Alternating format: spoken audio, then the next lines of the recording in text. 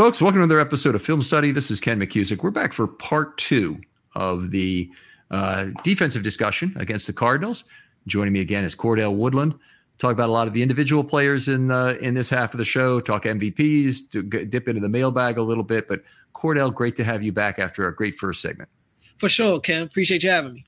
All right. If you didn't listen to that first segment, why haven't you downloaded it? Come on, give me a good reason, and then go back and download it anyway, because it's a great show with Cordell and all kinds of very not only insightful commentary, but really leveraging the ability that he's an insider. He's there at the castle. He's asking questions during the interviews. If you listen to those interviews, you'll hear a lot of Cordell's voice because he's very a frequent querier, and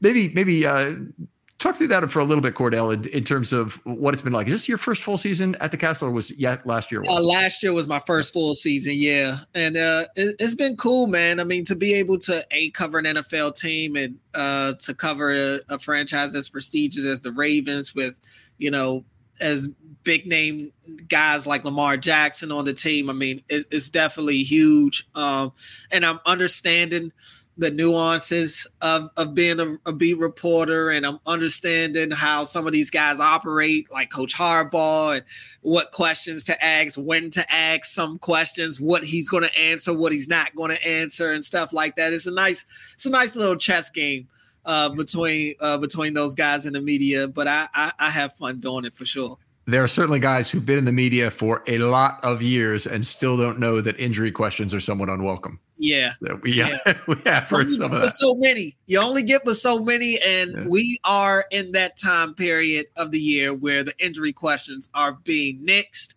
and we're being sent to the injury report. Never fails.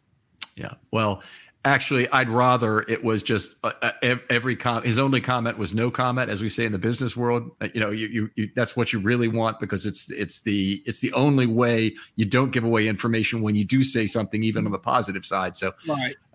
Anyway, I'd rather it kind of was that, but I'd also rather that coaches and coordinators were more open to true football questions and didn't immediately pivot to generalizations. That's my other complaint about the podium.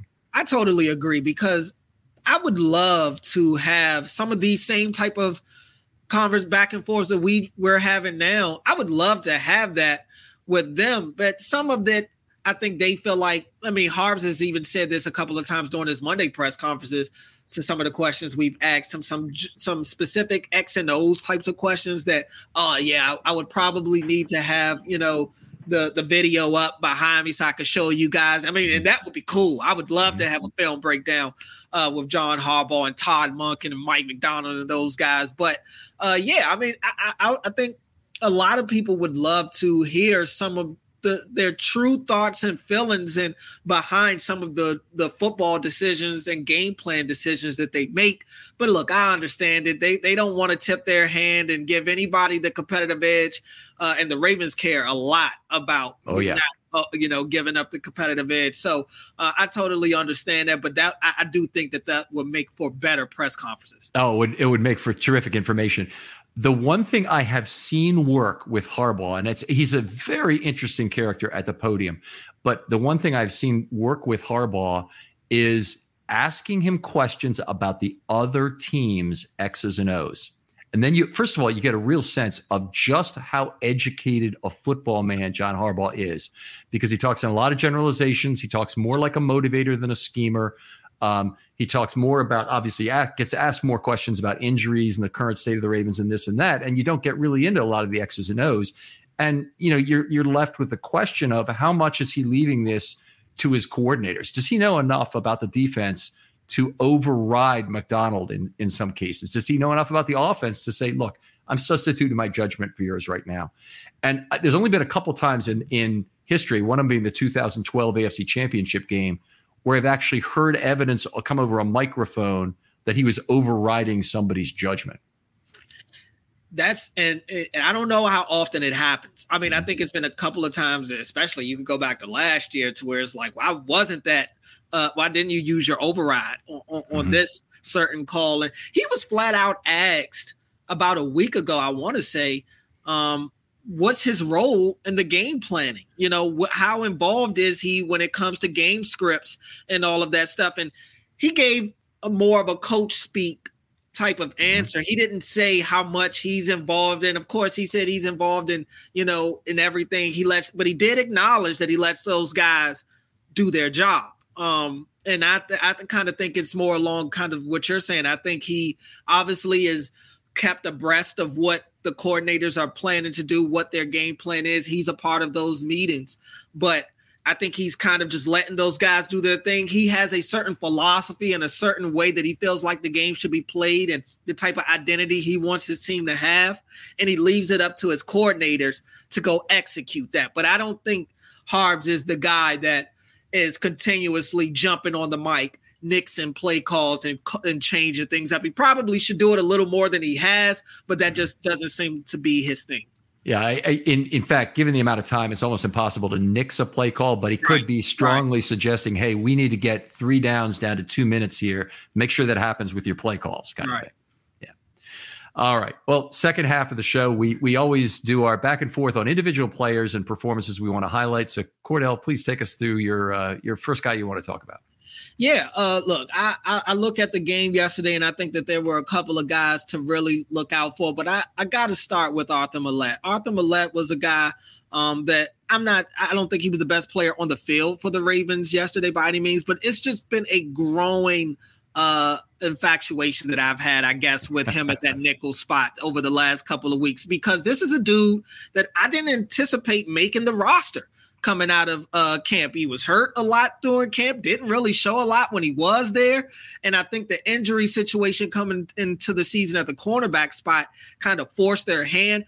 But even if you remember, he was a couple of games, he was a healthy scratch, you know? So I didn't know what his role would be on this team. And ever since they have put him into that nickel spot, he has pretty much stabilized that position for them. He's not an overly big guy, but he's not a super small guy either. He's not like Ardarius Washington small, but he's also not Kyle Hamilton big in the nickel. He plays aggressive. He's a very good blitzer, as we've already been able to see, but he's actually really good in coverage as well. He hasn't been beaten too much out of that nickel spot.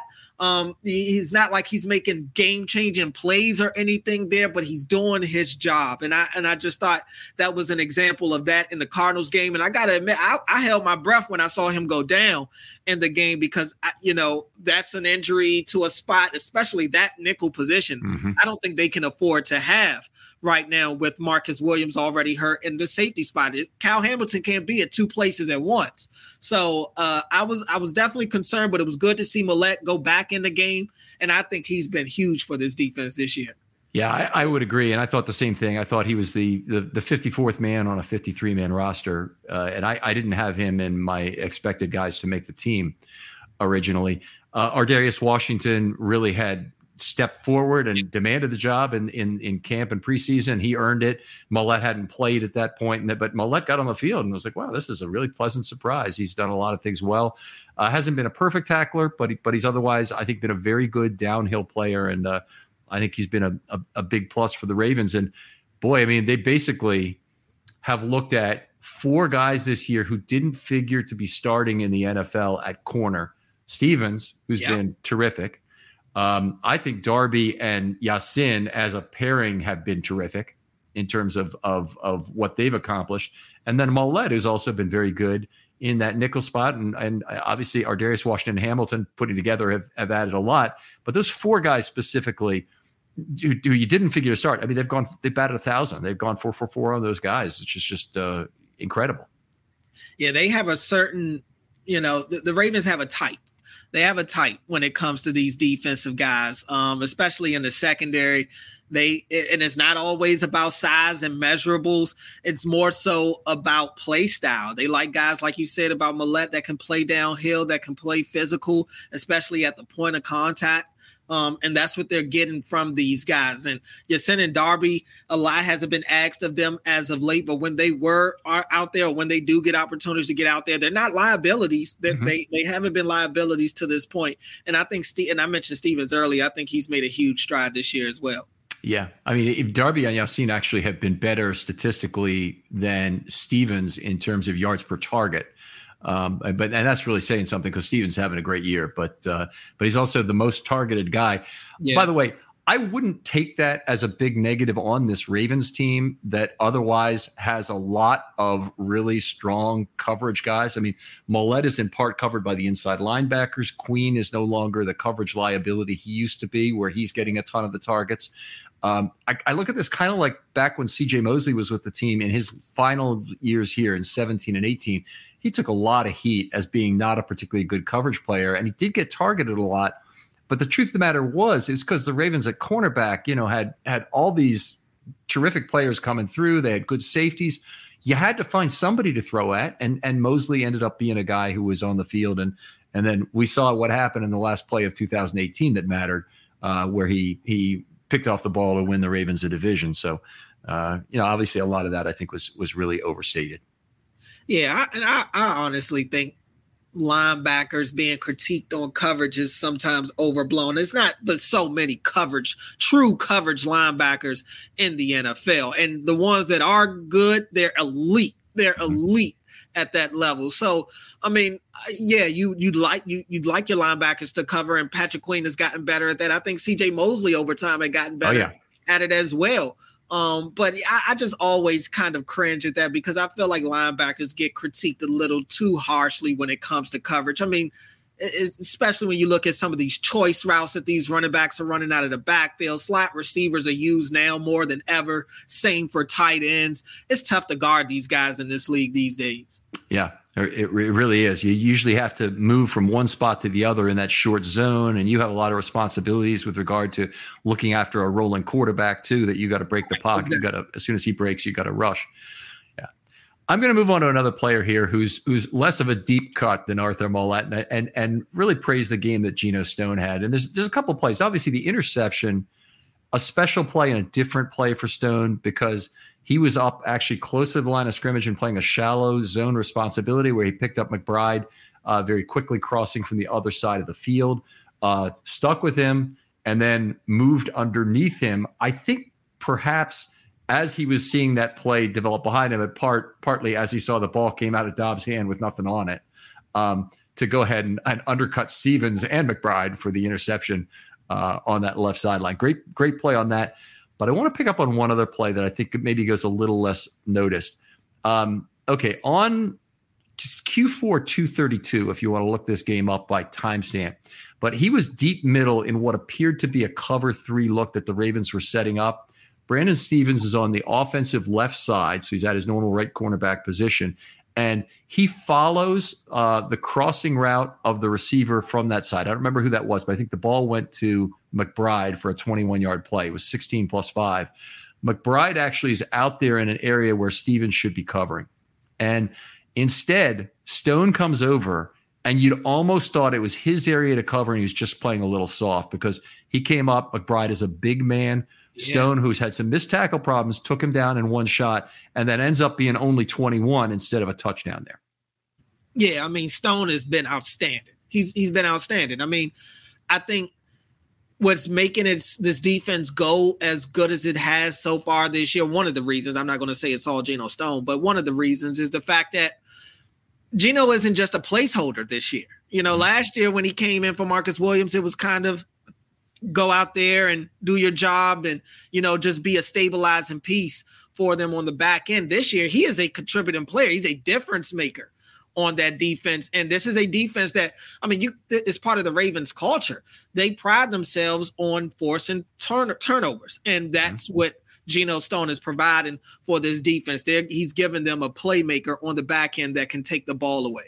Yeah, absolutely. And that's what Geno Stone's season has been all about. By the way, the Ravens have 8 interceptions on the year. At the NFL level, and it's actually different in college as they account for the statistics, but at the NFL level, interceptions are a subset of passes defensed. So every interception is a pass defensed.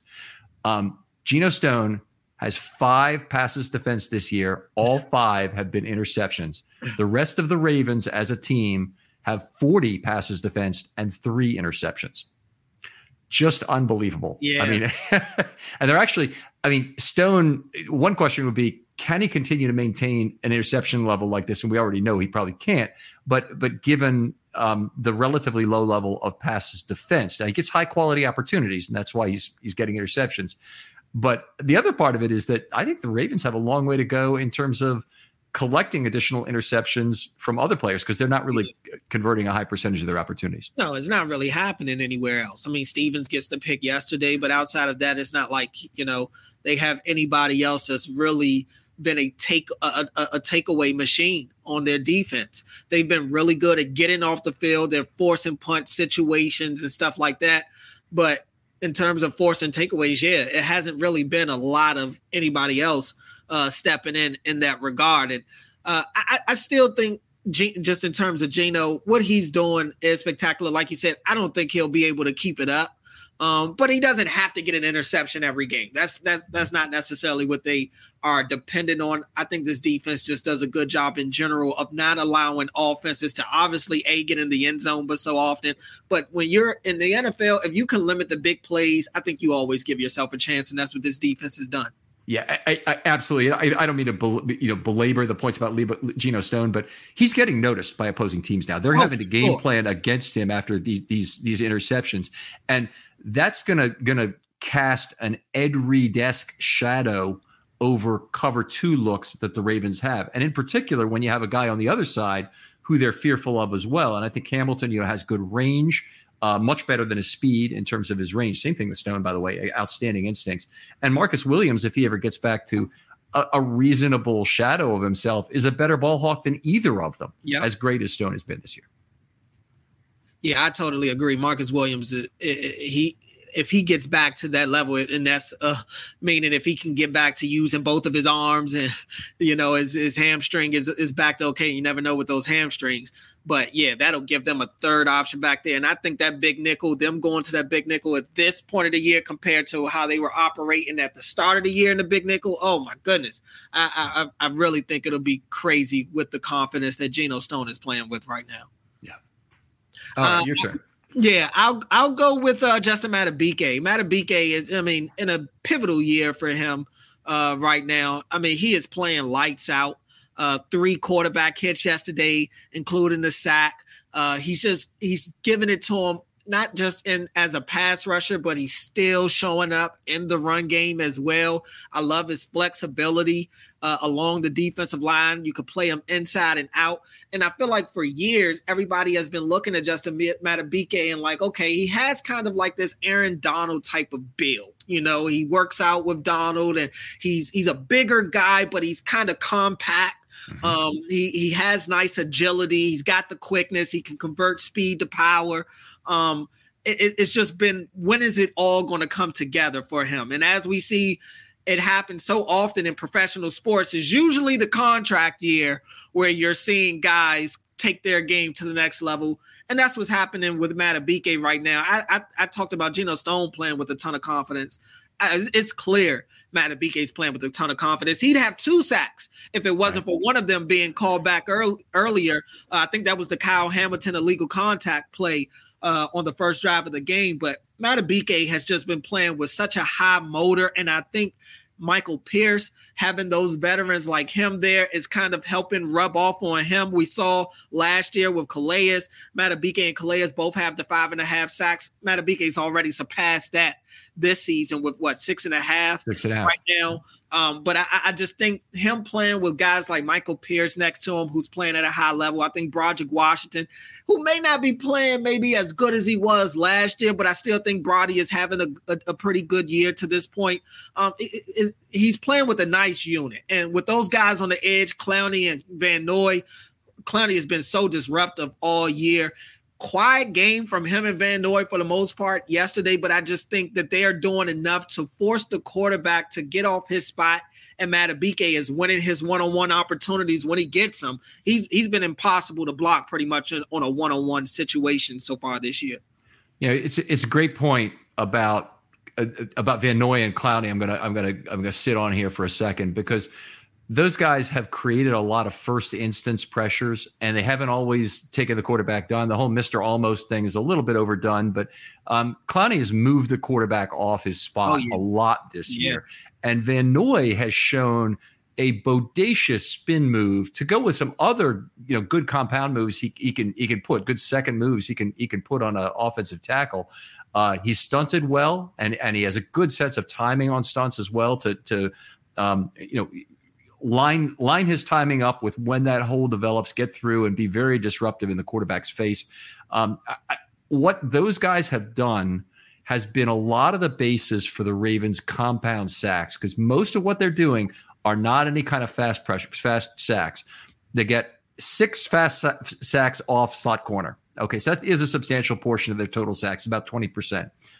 Basically, all the rest of their sacks, they really haven't been that. Maybe 2 or 3 of the rest of the sacks at any position have been really fast sacks from an individual. They've generated a lot of them by the underneath guy on stunts. They've had some good looping stunts to get pressures, but they've moved the quarterback off the spot, and they've had high motor guys like Madubuike be great finishers. So one of the issues with Madubuike that Jonas Schaefer pointed out last week, it's a really good point. It's always bothers me when somebody else picks us up on this before I do. But he picked up that Madubuike's pressure number was fairly low for his number of sacks. And so a lot of that, I think, has to do with the compound pressures they're getting and the fact that somebody else is getting the pressure and he's finishing it. So the Ravens are a good defense for him to convert a higher percentage. It's not only of his pressures, I guess it is of his pressures, of all his pressure events into sacks, because he could be a good closer. Whereas with another team, he might have to do some of that on his own and both generate the pressure and get the sacks. So anyway, I thought it was a great point about Madubuike and of all the players. He leads all defensive linemen by now a full sack over Chris Jones in terms of IDL sacks this year. Yeah, and I think that is a good point that Jonas has made. I don't know if you can say, go get, send Madubuike out there and just say, go get the quarterback. I do think it is a part of what's going on around him. These guys forcing the quarterback to get off his spot, like you said. And I mean, look, he's staying in his lanes. He's winning his battles up front, and it's allowing him to be in a position to get those cleanups. You used a perfect word. He's been a really good finisher for them. Once he gets his hands on guys, it's not many broken tackles from Madubuike. He's just playing so strong right now. And I just think he's playing at a really high level. Just a muscle from top to bottom. Let me go on to the next player. We got to talk about Michael Pierce here. Great game. For my money, it was probably the single greatest game ever played by a Ravens nose tackle.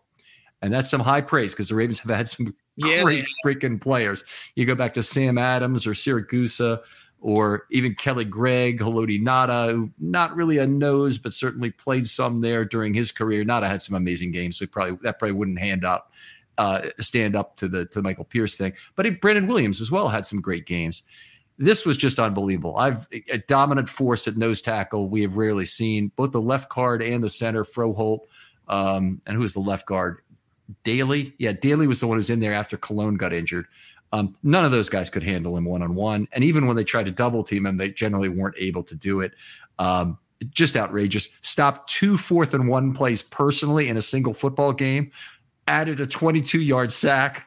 He didn't get credit for the tackle, but he blew up the run for -5 by pushing his guy 3 yards into the backfield that ended up getting cleaned up by Mollett, right? Yeah. So incredible performance and just one of the all-time games. I won't go through every play. If you want that, go out to my article and take a look there. But I've got all the notes we took on him, both good and bad. We've got in the article. Yeah, Michael Pierce had himself an outstanding day.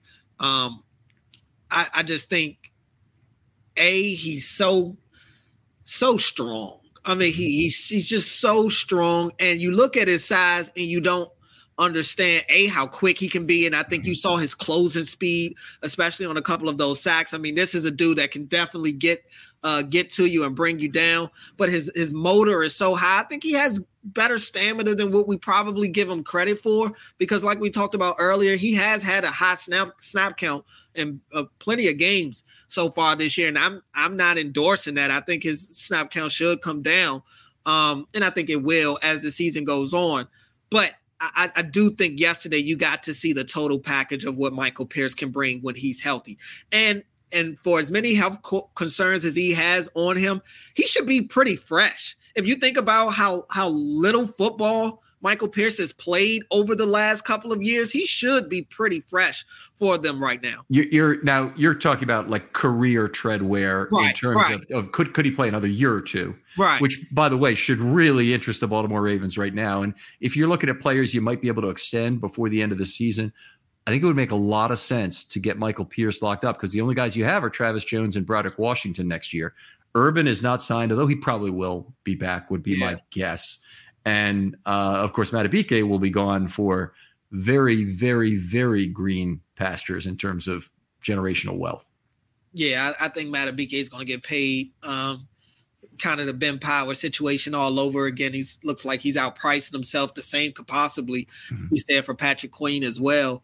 But I just think that right now Madubuike is playing at a high level, which is expected. But Pierce, it was good to see Pierce look the way he did yesterday because obviously I'm sure last year was tough for him. Not being able to really get out on the field as much as he wanted to due to the injury. So for him to be healthy right now, and they're using him as a key piece to this defense in both the run game and the pass game, that was big time from him yesterday. Big time. Yeah, they really have to limit the number of snaps where Pierce and Madubuike are on the field together. But if you look at their snaps, and that's what we chart, they're on the field almost exactly the same snaps. They really want to use those two to leverage each other for both pass and run concepts, honestly. But you really don't want to have – you want to have your best nose tackle on the field when you have Madubuike for run plays, but you also want to have the two of them on for passing plays together. And, I don't know how easily, unless they pick up another edge rusher who can kick inside, they're going to reduce the number of snaps for Pierce because they need him pretty much the way they needed McPhee on every play a few years ago, even though the guy was, he'd been struggling to play 20 snaps a game. All of a sudden the Ravens are using 45 snaps a game because he's their best at everything, rushing the passer or setting the edge. Yeah. All right. So I brought up Pierce. It's your turn. Oh yeah, it is on me. I'm going to go with Marlon Humphrey. So with Marlon, I'm up and down on a little bit right now. I like what he's given them. Obviously, he helps stabilize that secondary. He makes it so that Brandon Stephens is getting as targeted as he is right now. Marlon's not seeing a lot of opportunities these days. But I still like Marlon. I think he's an aggressive player. I think especially as a press man corner, I mean, he's still one of the better corners in the league, in my opinion, at that. I don't know how I don't think zone is necessarily his strong suit, and I don't think that's a secret. But it just really watching him, he just seems to kind of not have a good feel of what's going on in his area at times. But I don't know. I'm up and down on Marlon. I think he's still a good player. I don't know if I don't know if I think as highly of Marlon the player as I did maybe a couple of years ago, which is natural in this league. But I'm in the gray area with Marlon right now, if that makes sense. I just don't know how to feel about him. I still think he's a really good player. I just also see times where it looks like his play is kind of diminishing a little bit. I mean, I think we may still be seeing the lingering effects of that foot injury playing out. Very possible. So, I'm giving him a hall pass on that one, at least for the time being, because he's been so great for the Ravens. Brain fog, insomnia, moodiness, weight gain. Maybe you think they're just part of getting older, but MIDI Health understands that for women over 40, they can all connect to menopause. It's at the root of dozens of symptoms we experience, not just hot flashes. MIDI clinicians are menopause experts, offering safe, effective, FDA-approved solutions covered by insurance. 91% of MIDI patients get relief from symptoms within just 2 months. Book your virtual visit today at joinmidi.com. Everybody in your crew identifies as either Big Mac Burger, McNuggets, or McCrispy Sandwich.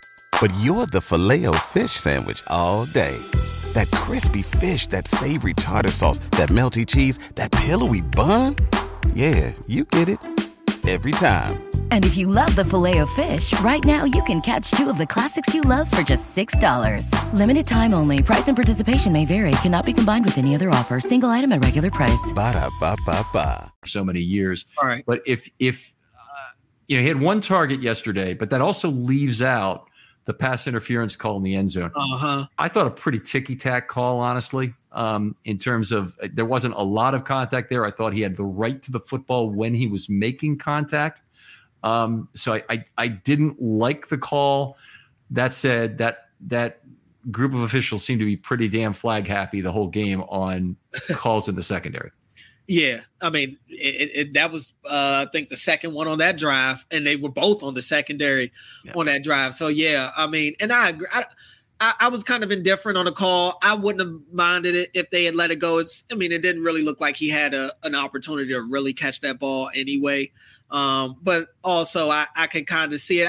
I just don't know where they draw the line on the hand fighting, because we see receivers hand fighting just as much as DBs are, honestly, not to be the snitch here, but Odell gets away with it himself. Oh, yeah. I mean, he got away with it on one play where he's the one pulling the defender, and they call defensive holding on the DB. And so every time I see Odell pull stunts like that, I always think back to him saying, there are things that he'll do to other DBs that he won't do to Marlon and the DBs on the Ravens. So I always get a chuckle out of that quote. But, yeah, I mean, he's a veteran-savvy wide receiver. It just seems like the league is okay with wide receivers initiating contact and doing all those things.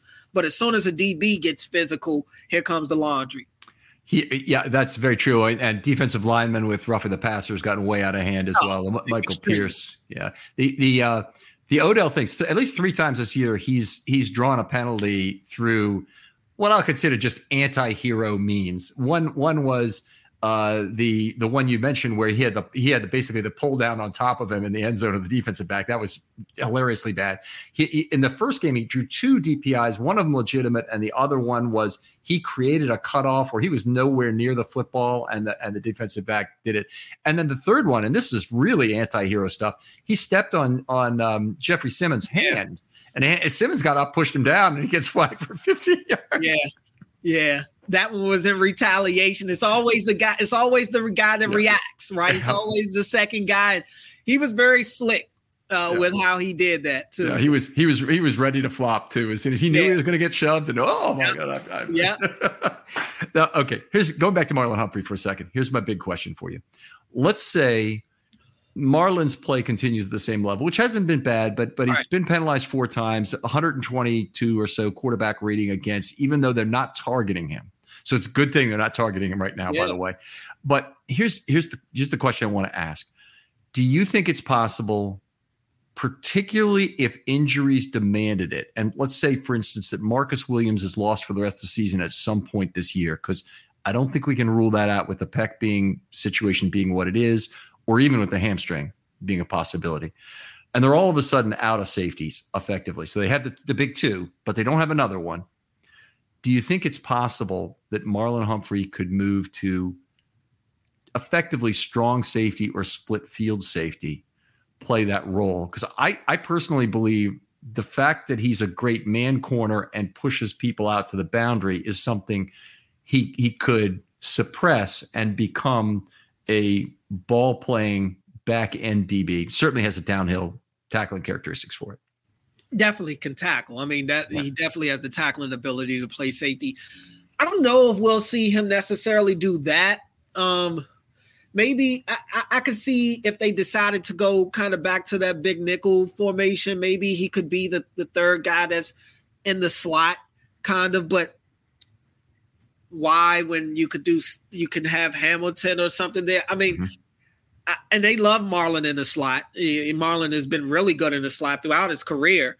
So it's not like they're really losing anything there. I think that they probably give Worley a look before they go that route, because I just think that'd be a dramatic change for them. Not that I don't think it could work. I think it could work. And I think it probably would be great for Marlon for sure, who struggles to find the ball when it's in the air at times, especially when he's going up against bigger receivers. If he's at safety and he's able to look at the quarterback the entire time, allows him to make a easier play on the ball. But I think for them, they may look at it as they're taking maybe their most physical corner off the line of scrimmage, and I still think he's their best press man corner on the team. Mm-hmm. So they would lose that element, which would end up being big. I mean, it's a give and take no matter what you decide to do. But I just because I haven't seen them at any point have him as safety, I'd probably have to say I doubt they do it. So 2 points characteristic wise, which leads me to believe that it should be or could be a possibility for this season, because I think you're actually paying Marlon too much money to put him at safety if you can get value out of him at corner. But the problem is the foot is obviously bothering him. So The question is, could he be more effective at a deep safety, have Hamilton move up in the box so he facilitates that? And you're right, Worley, I want to hear what his status is in just a second from you. But two things about Marlon Humphrey. First of all, some of his best plays, and when he's more likely to intercept the ball, seems like when the ball is intended to a target other than his guy. And that's kind of natural because the ball is headed somewhere else. He's playing more like a safety in that situation, trying to move off the ball. The second is the Ravens defense as currently constituted does not give Marlon the same number of opportunities to play the boundary as effectively as he has. I know that's kind of strange given that he gave up that touchdown to Pickens, which is basically a boundary play. But when you play two safeties over the top, there aren't a lot of long shots down the sideline where Marlon Humphrey can direct you out of bounds with his physicality the way he's very good at doing. Stevens has that ability, by the way, on the other side too. And a lot of that, the responsibilities are shrunk by a 2D shell over top of you, that there aren't a lot of long sideline passes. They're very dangerous, so quarterbacks generally avoid them.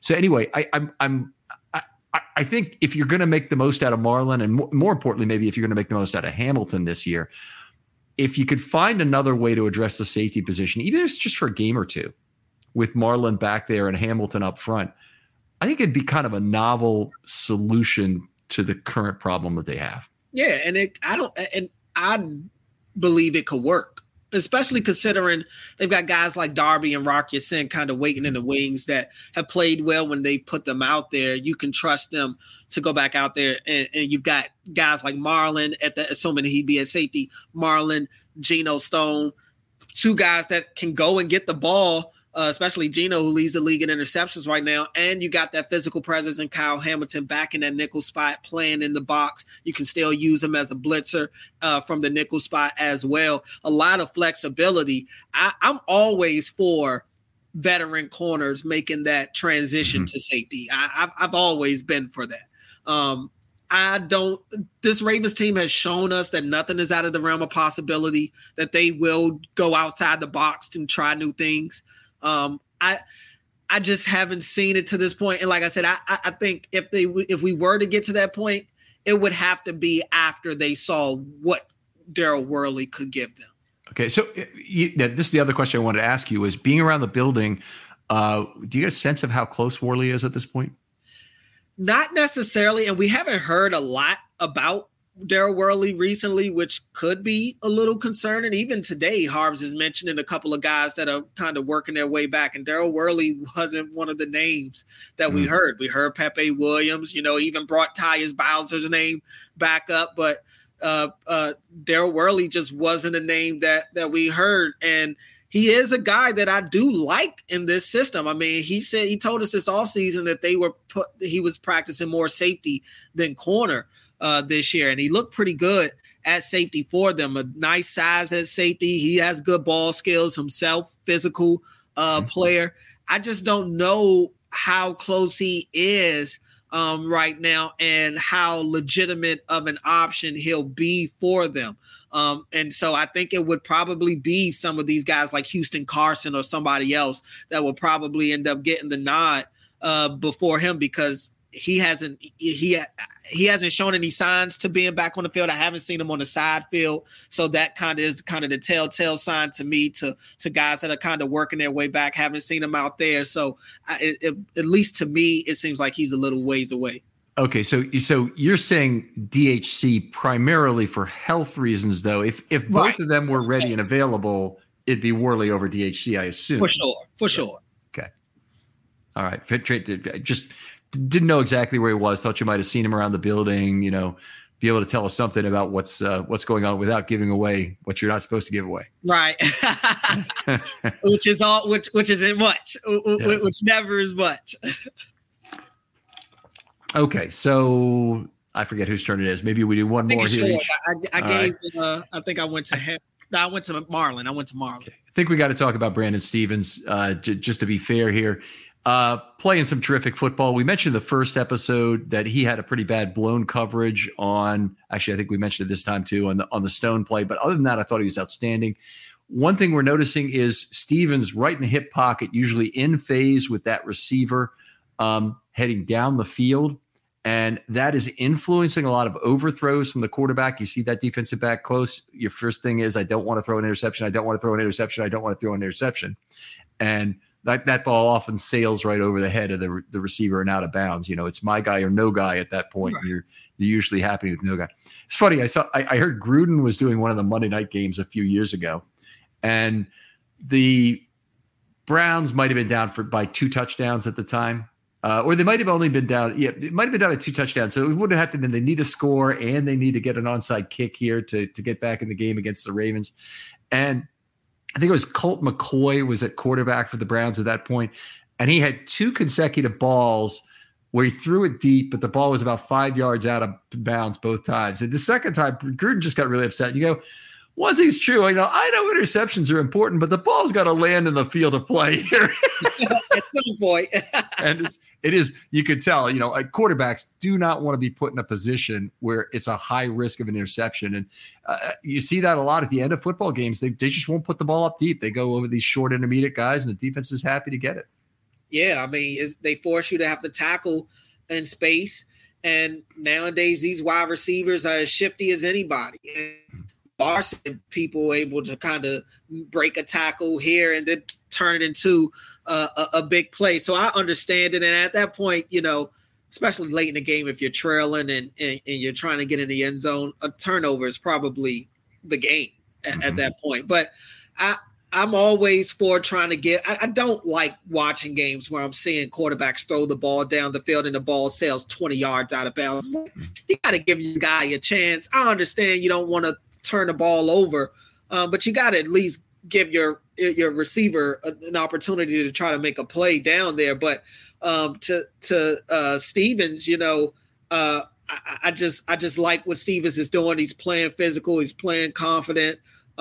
He is a guy right now that I think for the most part, his coverage has been there. The ball skills have been the one thing for me that I've been wanting him to really work on, being able to find the ball in the air. And it just seems like he plays a little tight at times, to where he's too afraid to go against what's coached or to go against, what's schemed up. Like, don't be afraid to make a play at times. I mean, it's great that you're making the tackle, but you give up a 30-yard pass, it's still 30 yards, So he's starting to understand what he's capable of doing, and especially considering this is a guy that used to be an offensive player. Like, I would like to see some of those ball skills when at the point of contact when he can go and high point the ball. So I've really been impressed with his growth from his time since the Ravens have drafted him.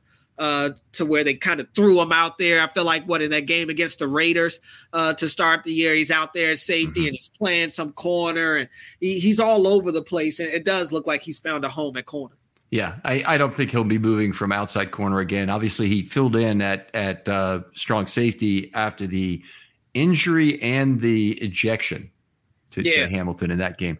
I did want to make one more point about positioning with Stephens. So on the interception he had, that was an overthrow for Wilson McBride. It was Wilson. Where he actually got rubbed off of the Wilson route and actually had gone around another player, and I don't remember if it was a defender or an offensive player, but he had to go around them, and all of a sudden he found himself 5 yards deep in what I would term a loose bracket for a safety, where you're really playing for the overthrow, and sure enough, it happened, and he went and got that overthrow. I mean, that was not an easy pick. He went out and made a fine play on the field to get that. So hopefully you're seeing a little bit of that receiving skills in that play. The other interception that wasn't, where he had underneath positioning, is another case of he had the time on that play. And we've seen a few times this year where he's gotten more capable to look back into the backfield, see what's happening, and time that up with what he's doing with the receiver. In that case, undercut the route, was in position for the interception. He also should know, just like a receiver should know, he's got to come back for that football if he wants it. And so the fact that Geno took away from him is probably a hard-won life lesson for him. Yeah, that's exactly that. Just because you're not a receiver don't mean you don't have to attack the football. You definitely do. But it was good to see him and Geno in a position to make that play. It helps that the Cardinals had two guys of their own in that vicinity. But yeah, I just really have been impressed with the growth of Brandon Stephens, not only just this year, but really from his rookie year to this point. He's been a fine player for the Ravens, and he went from being a liability to now one of their strengths of this defense. All right. If you want to do one more player, you can. Otherwise, we'll jump into MVPs. We could do MVPs. That's cool. All right. Let's do that. So we usually go 3, 2, 1. And cool. Why don't you start us off with your number 3 pick and why you took them? And we don't have to be too long on this because we've probably talked about these guys already. Yeah. Number 3 for me, I will end up going. I'm going to go with. I had it and I'm switching the order in my head on the fly. But number 3, I'll go Geno Stone. I'll go Geno Stone at number 3. Gets an interception, another interception league leading. He's just been such a bright spot on the back of that defense, man. And another one in a contract year, maybe his last year with the Ravens, maybe not. We'll see how it goes. But he's definitely playing himself into a big-time payday coming up here. And I just talked a lot about Brandon Stephens' growth, and I think Geno Stone, who's had more growth than him, right? I mean, this is a guy that the Ravens have brought back. He's a backup. He's used as a Band-Aid last year, and then he comes back this year. He's put in the same type of position to fill in for Marcus Williams, their high-price free agent. But he's playing at such a high level that, like you said earlier, even once Marcus Williams comes back, they can't take Geno Stone off the field. So right. I've just been really impressed with him because he is now forcing Mike McDonald's hand to play him all throughout the game. Yeah, it's been very exciting. Always great to see a young player improve like this. Hasn't been perfect in terms of tackling, but on the other hand, he made up for Brandon Stephens' big coverage error on the 21-yard play. So that was a really big play to me. And no problem really that he undercuts, making the most of every single opportunity. He's an ideal center fielder who is going to convert a high percentage of his opportunities, particularly in this defense. Kind of like Madubuike is a very good fit for this pass rush scheme as a finisher. Stone is an extremely good fit as I can take my time and look into the backfield and find the play I want to make. Yeah. All right, my number 3 guy is Brandon Stephens. I think I just gave some of the reasons already. Great boundary quarterback, in position for 2 interceptions. Each case was a little different. We're seeing things that are different from him in terms of finding the football this year I really like, which are kind of the icing on the cake, but been playing every snap, been targeted a lot, and still been very effective this year. And I think you'd have trouble finding a more improved defensive back in the National Football League than Brandon Stephens. Yeah, for number 2 for me, I'm going to stay on the defensive side. I've been kind of going back and forth in my head on who to give 1 and 2 to, but I'm going to go Michael Pierce at number 2. These are all defensive players we're supposed to. Oh, these are all defensive players. Okay, well then that changes things then. So I'm going to change my number 2. I'll go with Roquan. At number 2, I thought Roquan, this wasn't the sexiest game or anything like that. You didn't see him flashing as much as we probably normally do, but I thought Roquan had some big time hits in this game, some big time tackles, some nice coverage plays as well. And he just always is that stabilizer. He's that nucleus of the defense. They follow his lead, they follow his intensity, and he really brought it in Arizona. I thought. Short on a day where a lot of missed tackles were happening. Yeah. Roquan was still one of the more short tacklers that they had on the field on Sunday, and he wasn't exempt from his own missed tackles a couple of times. But I just love watching Roquan Smith play. He's just such a smart player, and it just seems like he does most of the things right. Yeah, I think you said that extremely well, and it wasn't the sexiest game in terms of big plays for Roquan, but he's a great downhill player. This wasn't a big game of great run stops for him in terms of having a lot of his tackles be defensive wins. I didn't really check that this time, but he had contributions to a lot of tackles. They just didn't happen to be, I don't believe, a lot of defensive wins this time. I think it was a lot of the 7-yard runs they keep getting on first down. He was getting tackles there. So it's not always, doesn't always have to be sexy. Sometimes it's about how is Roquan preventing an even bigger play, right? By doing that. I'll jump on my number 2 guy, Justin Madubuike. Obviously having a great year. So many positive things he's doing in terms of pressure and run plays. Could have easily had 2 sacks in this game, 2 other quarterback hits, I believe, and generating pressure, standing people up in the run game is just a muscle from top to bottom, and great to watch him play football. Yeah, hard to go against that Madubuike. I felt like you were going to throw him out there, so I let Madubuike get his kudos from you and try to spread it around, give some to somebody else like Roquan. But Madubuike, I mean, no arguments from me. The dude was a stud in both the run game and the pass game. Just such a staple in the middle of this defensive line this year, and he has really been that hybrid type of player that I feel like great defenses in today's NFL need on that front line. The guy that can win in both the run and the pass, a guy that can play inside and out, the guy that can convert speed into power. So Madubuike he's just playing it at a really an all-pro level to this point in the season. I'm going to stay in the middle of the defensive line. I tipped my hand already, but I'm going to go with Michael Pierce.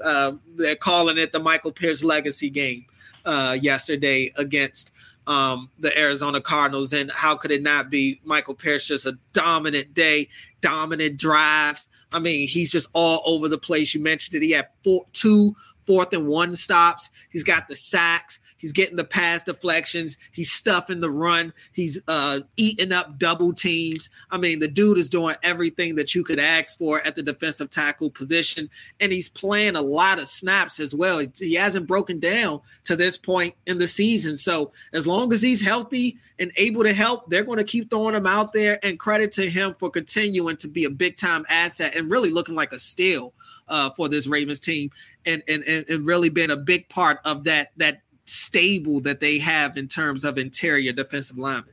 Yeah, love what he's done so far. I want to see more from Travis Jones too, who's played extraordinarily well the last 2 weeks in particular. And Pierce is my number 1 guy as well. One other thing to say, I just want to relate, because you hit on almost all the high points and we did on some of it earlier, is about this being a Michael Pierce legacy game. If you're an NFL player and you're listening to this podcast, I know there are a couple of you out there. Please take the time to get a video copy of a big game like this. If you're Michael Pierce, or if you're a friend of Michael Pierce, Brent Urban, if you're out there, tell Michael Pierce to get a copy of this football game. He's going to really want to show this to his children or his grandchildren. And it could be hard to get that video years down the road. Could have go back to the Ravens. You can get it. But this is something to really have. This is the greatest game ever, I think, by a Ravens nose tackle. He wants to have it. The game I always encourage everybody to have a copy of if you can, and you can get this one out online because it's out there on YouTube. So if you want to see the 4 greatest Ravens defenders of all time, Nada, Reed, Suggs, and who am I forgetting here? Lewis. Right. How can I forget him? If you want to see those 4 guys play together, watch the first game of 2011. The Ravens had a 7-0 turnover lead in that game. All 4 of those guys were involved in multiple turnovers. And it's a game that you really want to see. If you want to explain to people what that defense meant with those 4 players on the field, that's the game to have. But for individual players, it's oftentimes these moments pass in a heartbeat, and you just don't remember to take it. And the football that you take, yeah, that's something you can show a grandchild, but it's not. It's like, any other normal person like me would want to have home movies, right, of what's going on. This is your home movie. Come on. Make sure you have it. To the grandkids, man, when they not believing the stories, you got the video proof right there. There you go. And they might say, well, Grandpa, was this your best game, or was this there's the other 99 games you played that you wouldn't even show them to your mother, would you? Right. You determine the narrative at that point. They only know what you tell them. All right. Outstanding stuff. I did have one question I wanted to get to from the mailbag and make sure I addressed, because I said I would do this. The other one we'll do with the offense. But one guy asked me online, and he was responding to something I was saying about the wanting to avoid big gambles. And he asked me, are you really saying that there are positive expectation plays that the Ravens should give up to avoid risk? And I'm saying, yes, that's exactly the answer. There are times where the better team should give up a small positive amount of expectation in terms of win probability to avoid a large range of outcomes in terms of win probability, particularly when you're playing a bad team. Now, I'd say if you're the worst team, you almost always want to take that gamble for pick up any small positive amount. And so I don't begrudge the Cardinals any of the 6 decisions they made in that respect. No, not at all. I mean, if you're going to beat a team that you obviously know you're outmatched against, you gotta go against the playbook, right? You gotta create your own avenues. You gotta make something shake, because the original formula for the game is the outcome is going to say that the Ravens are going to win because they're the better team. So you've got to throw in some new variables into the equation to get a different result in the end. So yeah, I never begrudge inferior teams for going for it on early 4th and short yardage situations, or get close to midfield, or they're just barely past midfield and it's 4th and 3 and they want to take a shot. You're going against a team like the Chiefs or something like that. Field goals aren't going to cut it for you. You got to go and put up points. And especially for this Cardinals team where they don't have a lot of explosiveness on offense, their defense isn't great. They saw what the Ravens did to the Lions last year. So in their mind, especially while the game is still within reach, they're trying to capitalize on as many opportunities as they can. I also, like I said earlier, I don't have an issue with the Ravens not being as aggressive, because when you're the team in the position that they were in against the Cardinals, where the Cardinals pretty much have to play a perfect game to beat you, you don't need to open up another door to give them that chance to make something happen that probably shouldn't happen. Just make sure the game goes according to the script, and the result should go in your favor.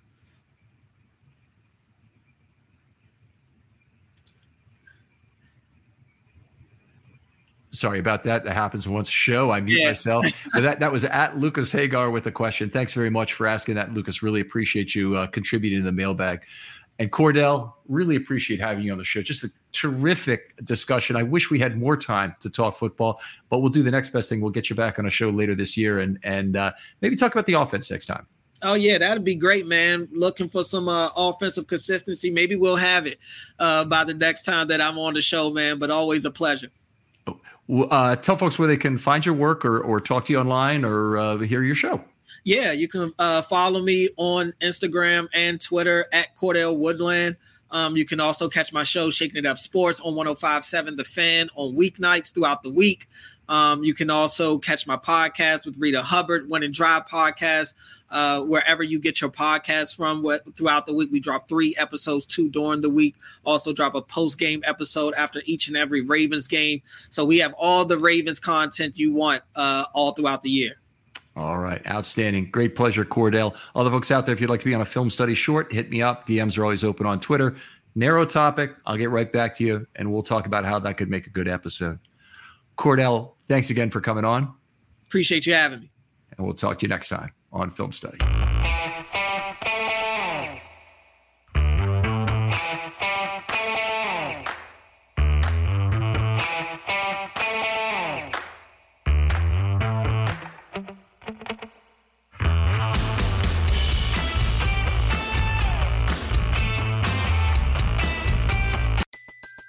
Everybody in your crew identifies as either Big Mac Burger, McNuggets, or McCrispy Sandwich.